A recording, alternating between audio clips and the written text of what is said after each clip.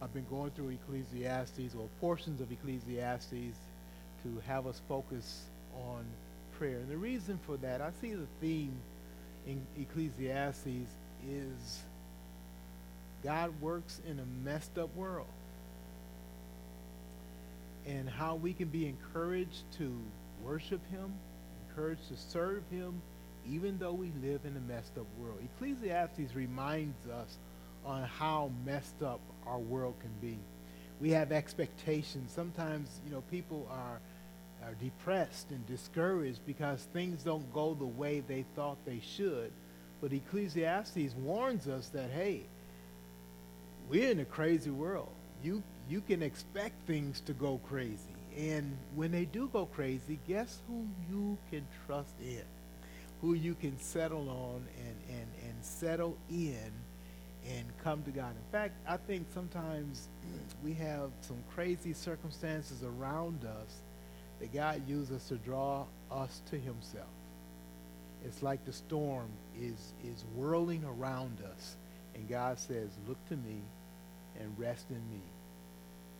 Sometimes he steals the storm, and sometimes he just anchors us in it and lets us know no matter what happens, he is with us, and he will take us through the challenges that we face and that we meet. In Ecclesiastes chapter 8, here's another example of a messed up world. Ecclesiastes chapter 8, starting at verse 10. Then I saw the wicked buried. They used to go in and out of the holy place and were praised in the city where they had done such things. This also is vanity. That's just a short statement, but look what he says. The wicked buried. He's talking about funerals now. And he says, at this funeral, it was obvious that the person who died was wicked. And what happens? They used to go in and out of the holy place. Now, isn't that strange? The wicked going in the holy place. It says that hypocrites whose life didn't show what their real heart and character was. They hid it. And that often takes place in our crazy, messed up world.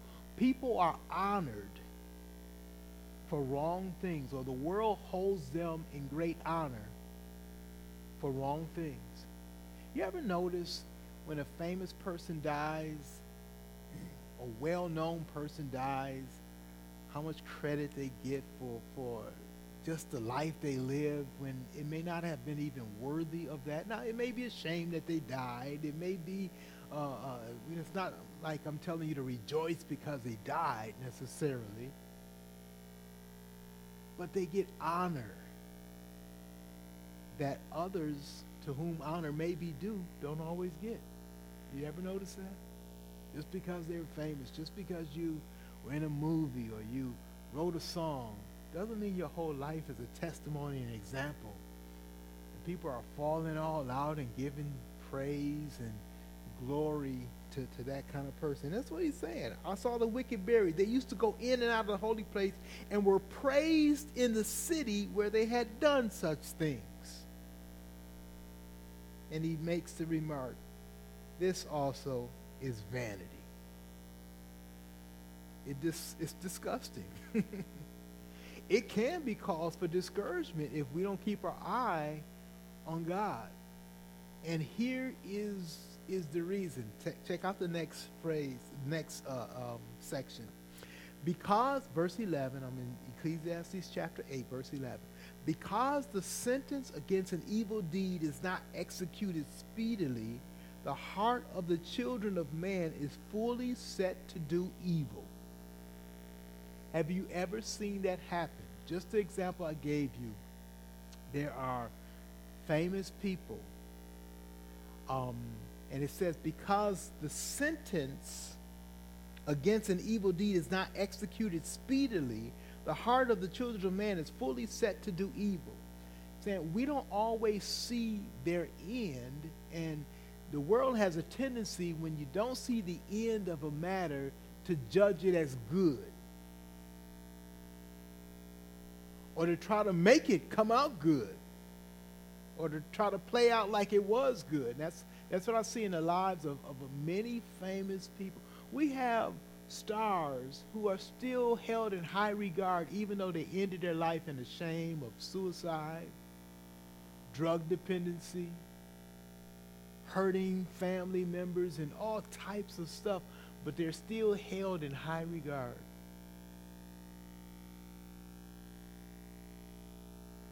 Now there's a point here. Because the sentence against an evil deed is not executed speedily, the heart of the children of man is fully set to do evil.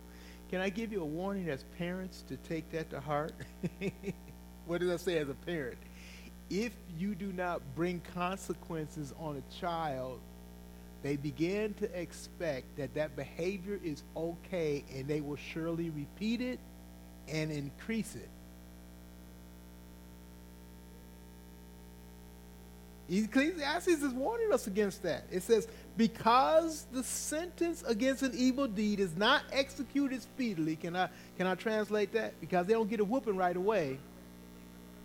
Because they don't get a whooping right away, the heart of the children of man is fully set to do evil. They'll keep doing wrong.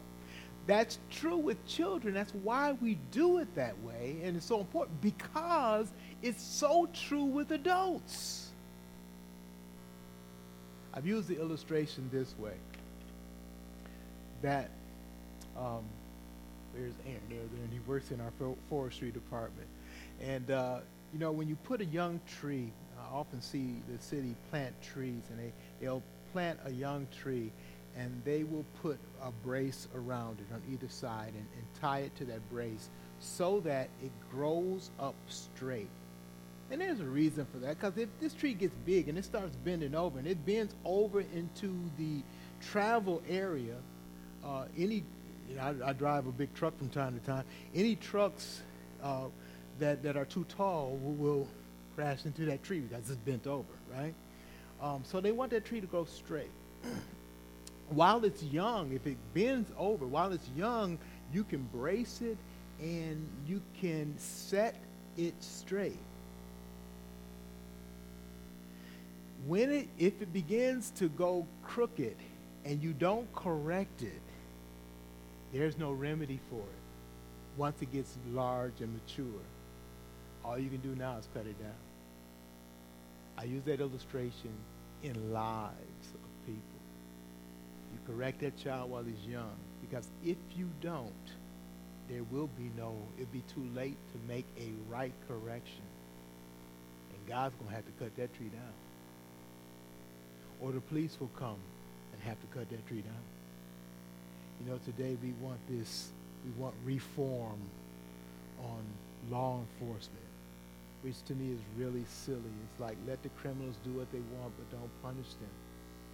This statement says no. If you do not punish something speedily, you will surely encourage that behavior, and it will increase more and more.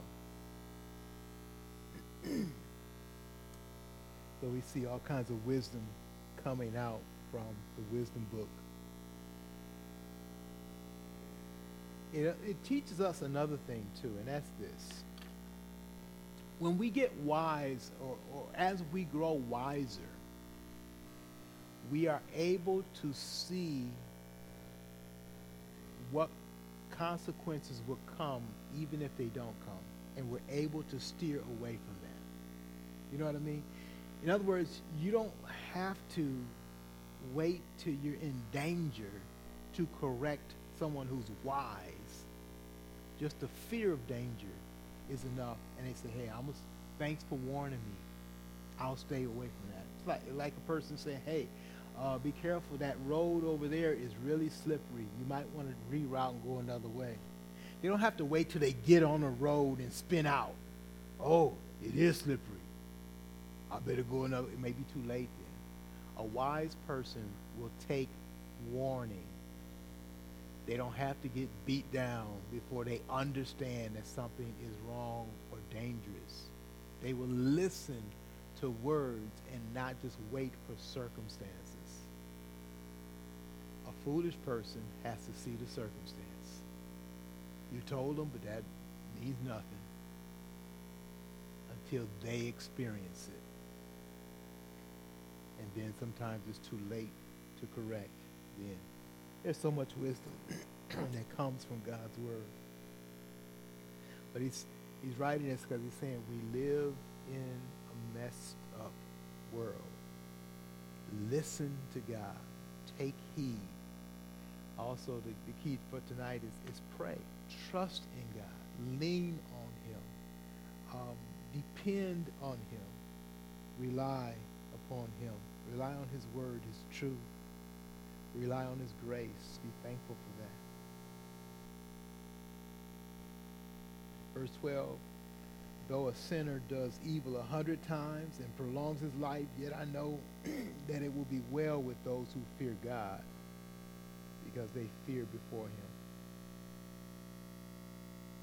He's saying even if it goes well with the sinner, don't take that as a mark of God's approval. Be obedient to the Lord. Trust him. That's where trust comes in. I hate when I see evil being rewarded, but the fact is we live in an evil world and that may happen. And he's saying even if that happens, know what is right and do what is right. Trust the Lord. In this world, you may not get rewarded for right things, but we know that when we give account to God, when we stand before God, he will reward, he will punish, he will reward. He'll reward right, he will punish evil. Let me just close with this. It traces you back, or it tracks you forward, I should say, to the end of Ecclesiastes, where he comes up with his conclusion. Remember that one? Basically, going to give account to God. God is going to judge. Ecclesiastes 12:13, the end of the matter, all has been said. Fear God and keep his commandments, for this is the whole duty of man. For God will bring every deed into judgment with every secret thing, whether good or evil. But we're wise to know that. We're wise to be faithful in knowing that we live in a crazy world and things can be switched around. But there's coming a time when God will set things right. He's going to reward right and good.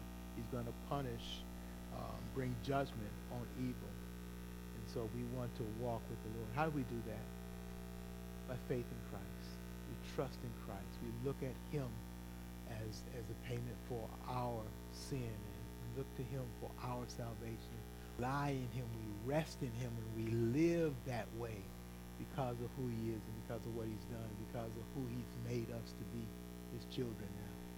So even if the world doesn't seem to reward our faith, we know God will, and we continue. We're steadfast in it. We're steadfast in obedience to God.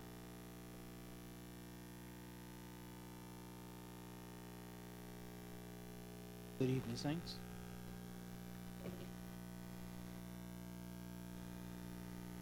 Going to be in John 10.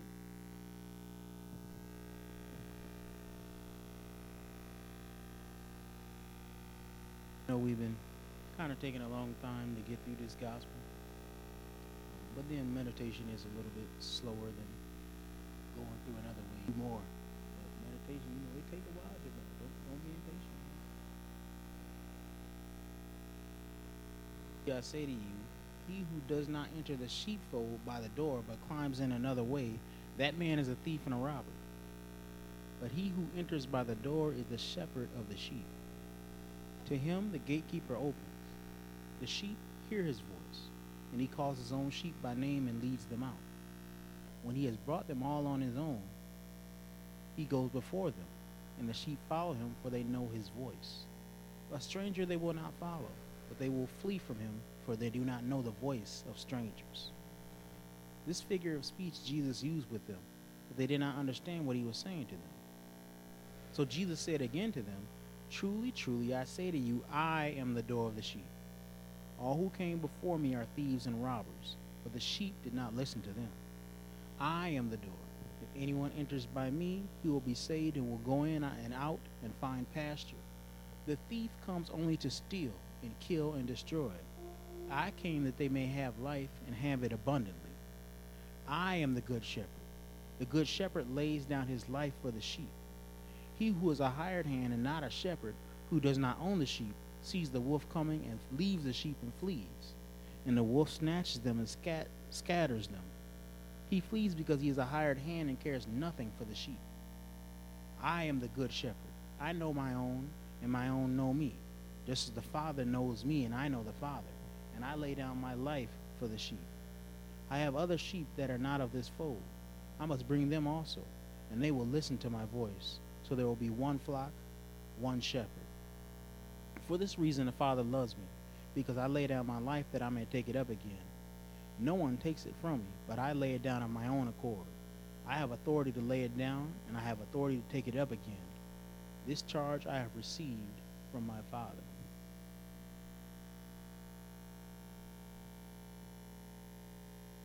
What is Jesus talking about in this passage? In the first 5 verses, he lays out his thoughts, but they didn't understand it.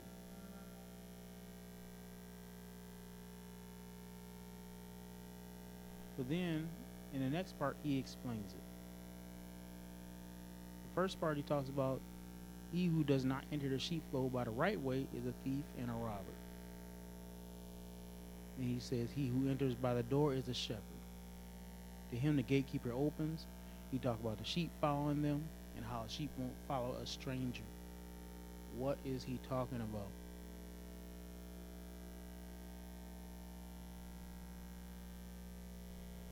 What's the sheepfold represent?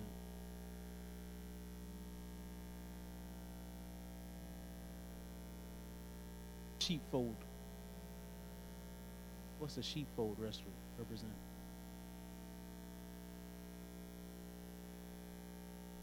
Okay. Definitely is somewhere where the believers are. That's for sure, right? What'd you say? It definitely could be considered to be like heaven, but what it says here, it says, he who does not enter the sheepfold by the door, but climbs in another way, that man is a thief and a robber.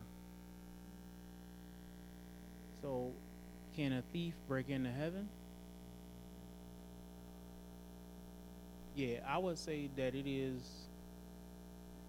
a public representation of where people of God meet, right? Does everybody who come into the church, are they saved? No, right?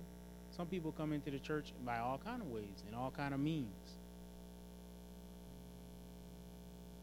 Now, he talks about the gatekeeper, and he talks about the door. He says he is the door. How is Jesus like a door?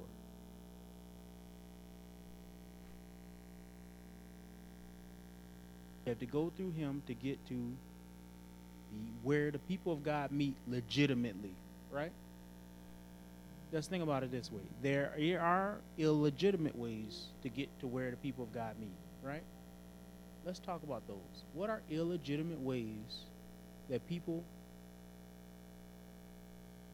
ingratiate themselves, or that's maybe a big word, but it's saying, how do people sneak their way into church and get approved in ways that are not right?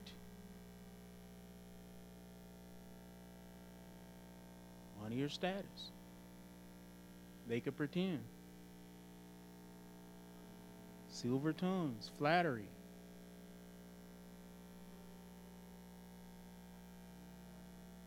Yeah, lack of status could be a status to some people, right? There are lots of ways to sneak in. What Jesus is talking about is you got to go through the door, through him, to have legitimate access to where the people of God meet. What does that mean?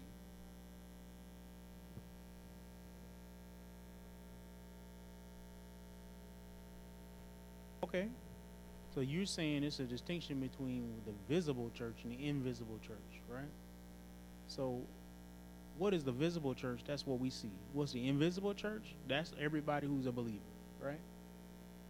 We don't always know who is part of the believing, but the Lord knows. Everybody who goes through the door, he knows. Everybody who doesn't go the door, he knows too. Think of it this way. Who suspected Judas? Nobody. Right? They all thought he was legit. And what happened? He betrayed them. How many people have seen somebody who they thought was a Christian and thought would still be in his church and is now gone? Okay, so it's basically everybody. So there's a lot of people who sneak in. They didn't come through the door. Now Jesus switches the analogy and says, I am the good shepherd. What is he referring to with that? Well, let me just be real blunt with you that Ezekiel talk a lot about shepherds, but he doesn't use a good way to talk about shepherds. He talks about shepherds feeding themselves off of the sheep. He talks about the Israelite leaders. So Jesus, if you were a Pharisee and you studied the scriptures as much as you say you think you studied them, it's a backhand slap right here. Oh, I'm a good shepherd. Wait a second, are you talking about us now? Oh, yeah, I don't eat the sheep, I feed the sheep. I lay down my life. I'm not the one trying to benefit off of these sheep. I'm looking out for the welfare of these sheep.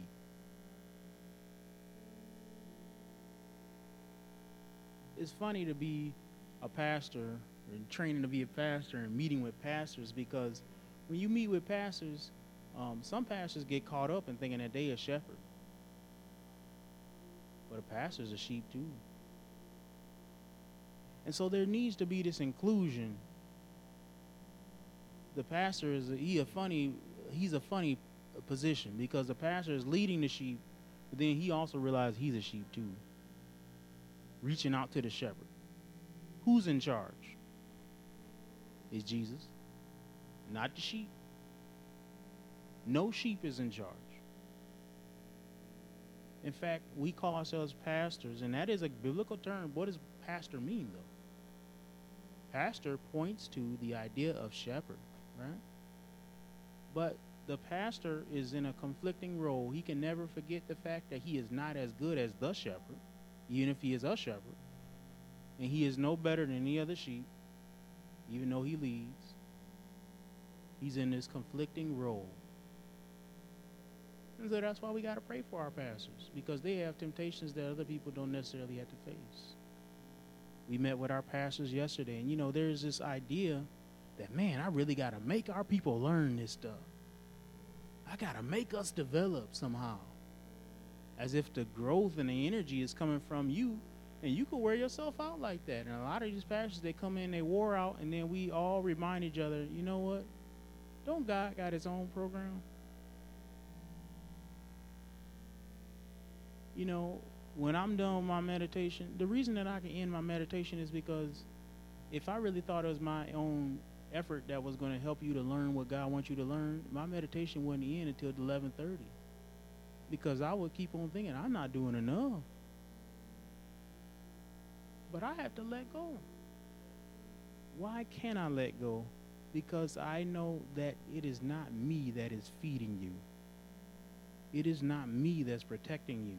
It's not me that's developing you. It's not even me that's setting the plan. It's God who's doing that. Jesus is both the door and the shepherd. He's protecting us, and he's leading us, and he's feeding us. And you know what that means? That means it's in his hands.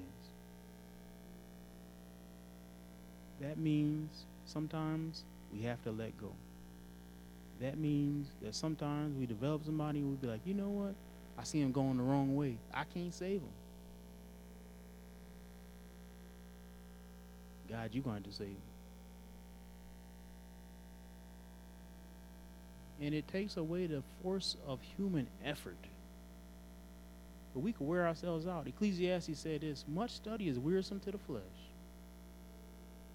We could think it's up to us, and we wear ourselves out that way. We are not meant to bear the role of God. And when we take that upon ourselves, all we do is kill ourselves. I believe a lot of our stress as humans come from taking on roles that God didn't give to us. One YouTuber, he put it like this: we got women trying to bear weights that they not supposed to, but God made weights for shoulders, not hips. Which he was talking about there, they taking men's roles and they getting worn out by them. I was like, that's true. But then we men trying to take roles that are fit for God, not man. We all have to lay our burdens down where? At the feet of Jesus.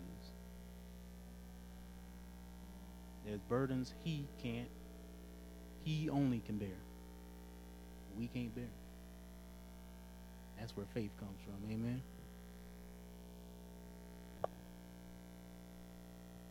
Good evening, everybody. Today I want to just have our prayer focus be on just church attendance. COVID kind of took a hit on our attendance. And there's some people that could be doing better, a little bit better on regular attending. Also, I mean, look at Sunday compared to like now. You know, we could do better on Wednesday attendance as well. So let's just pray that the Lord stirs up the people's hearts to continue to be in fellowship and present with us, even though we have the laptop or the tablet virtual. It doesn't replace actual people interaction, actual people connection that you get from a church. You don't get that anywhere else. You don't get a person that talks to you when you come in the door and welcomes you and that you can talk to about issues in your life or joys in your life. Just that connection you get. You don't get that with a computer. You get the message, but it stops there. You lose part of that relationship you get as being part of the body of Christ. So we'll just have the two people pray on that, and I will close this up. Thank you. Lord, we pray for those that are here. We thank you for them. They encourage our hearts as we see fellow believers coming out on Wednesday and attending church services. Lord, we as believers need each other. We need each other to hold each other up and to hold us accountable, Lord, and to hear some of the things that are on our hearts that we petition the throne of grace with on Wednesdays, Lord. So we pray for those who could be here but who are not.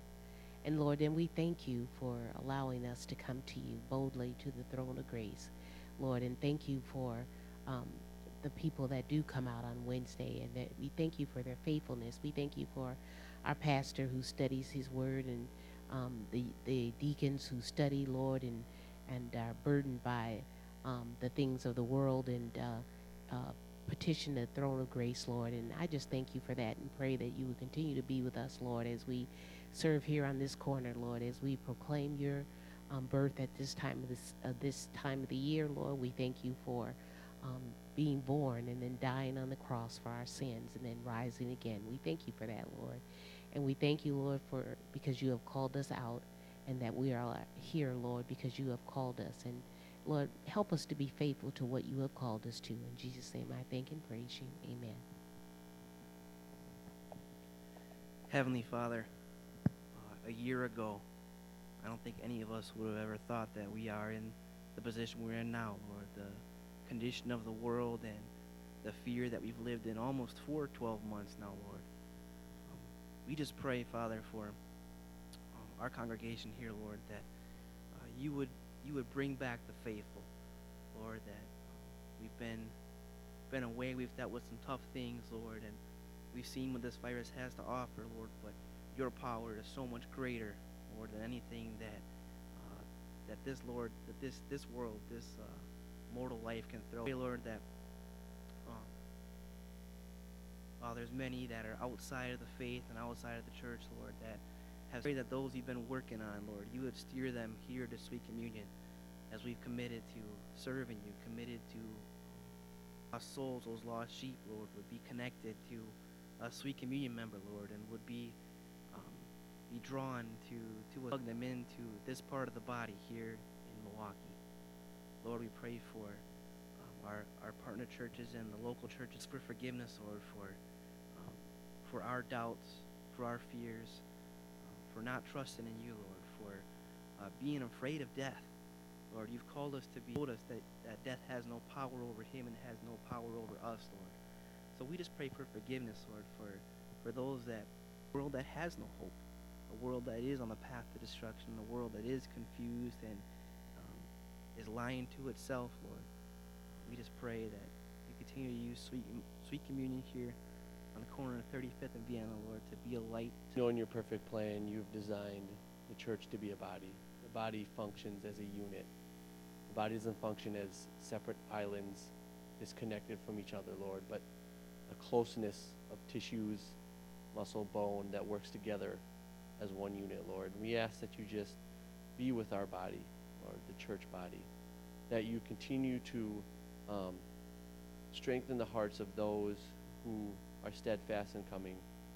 Lord, I know sometimes I'm tired on a Wednesday night, and I would rather be at home, but I know that it is better to be here and in your presence, Lord, than by myself.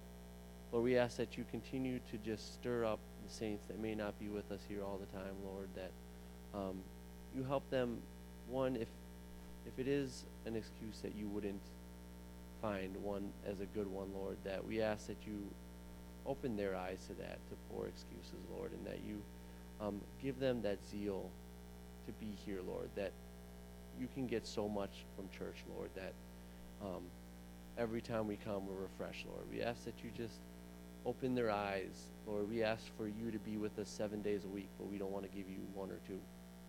Lord, we ask that you just stir those people up. Continue to strengthen your body, even in this time when we need to be together, Lord, because this virus is pushing us apart. This government is trying to use the virus to push us apart, close church doors, Lord. We ask that you just help us to continue to stand firm and stand together as one body, Lord, in the way you determine this church to be, Lord, that we can cry on each other's shoulders, Lord, that we can laugh with each other's joys, Lord, that we can hold each other in an embrace, Lord, that is a godly embrace that you have designed for us to be in perfect communion. In your name we pray.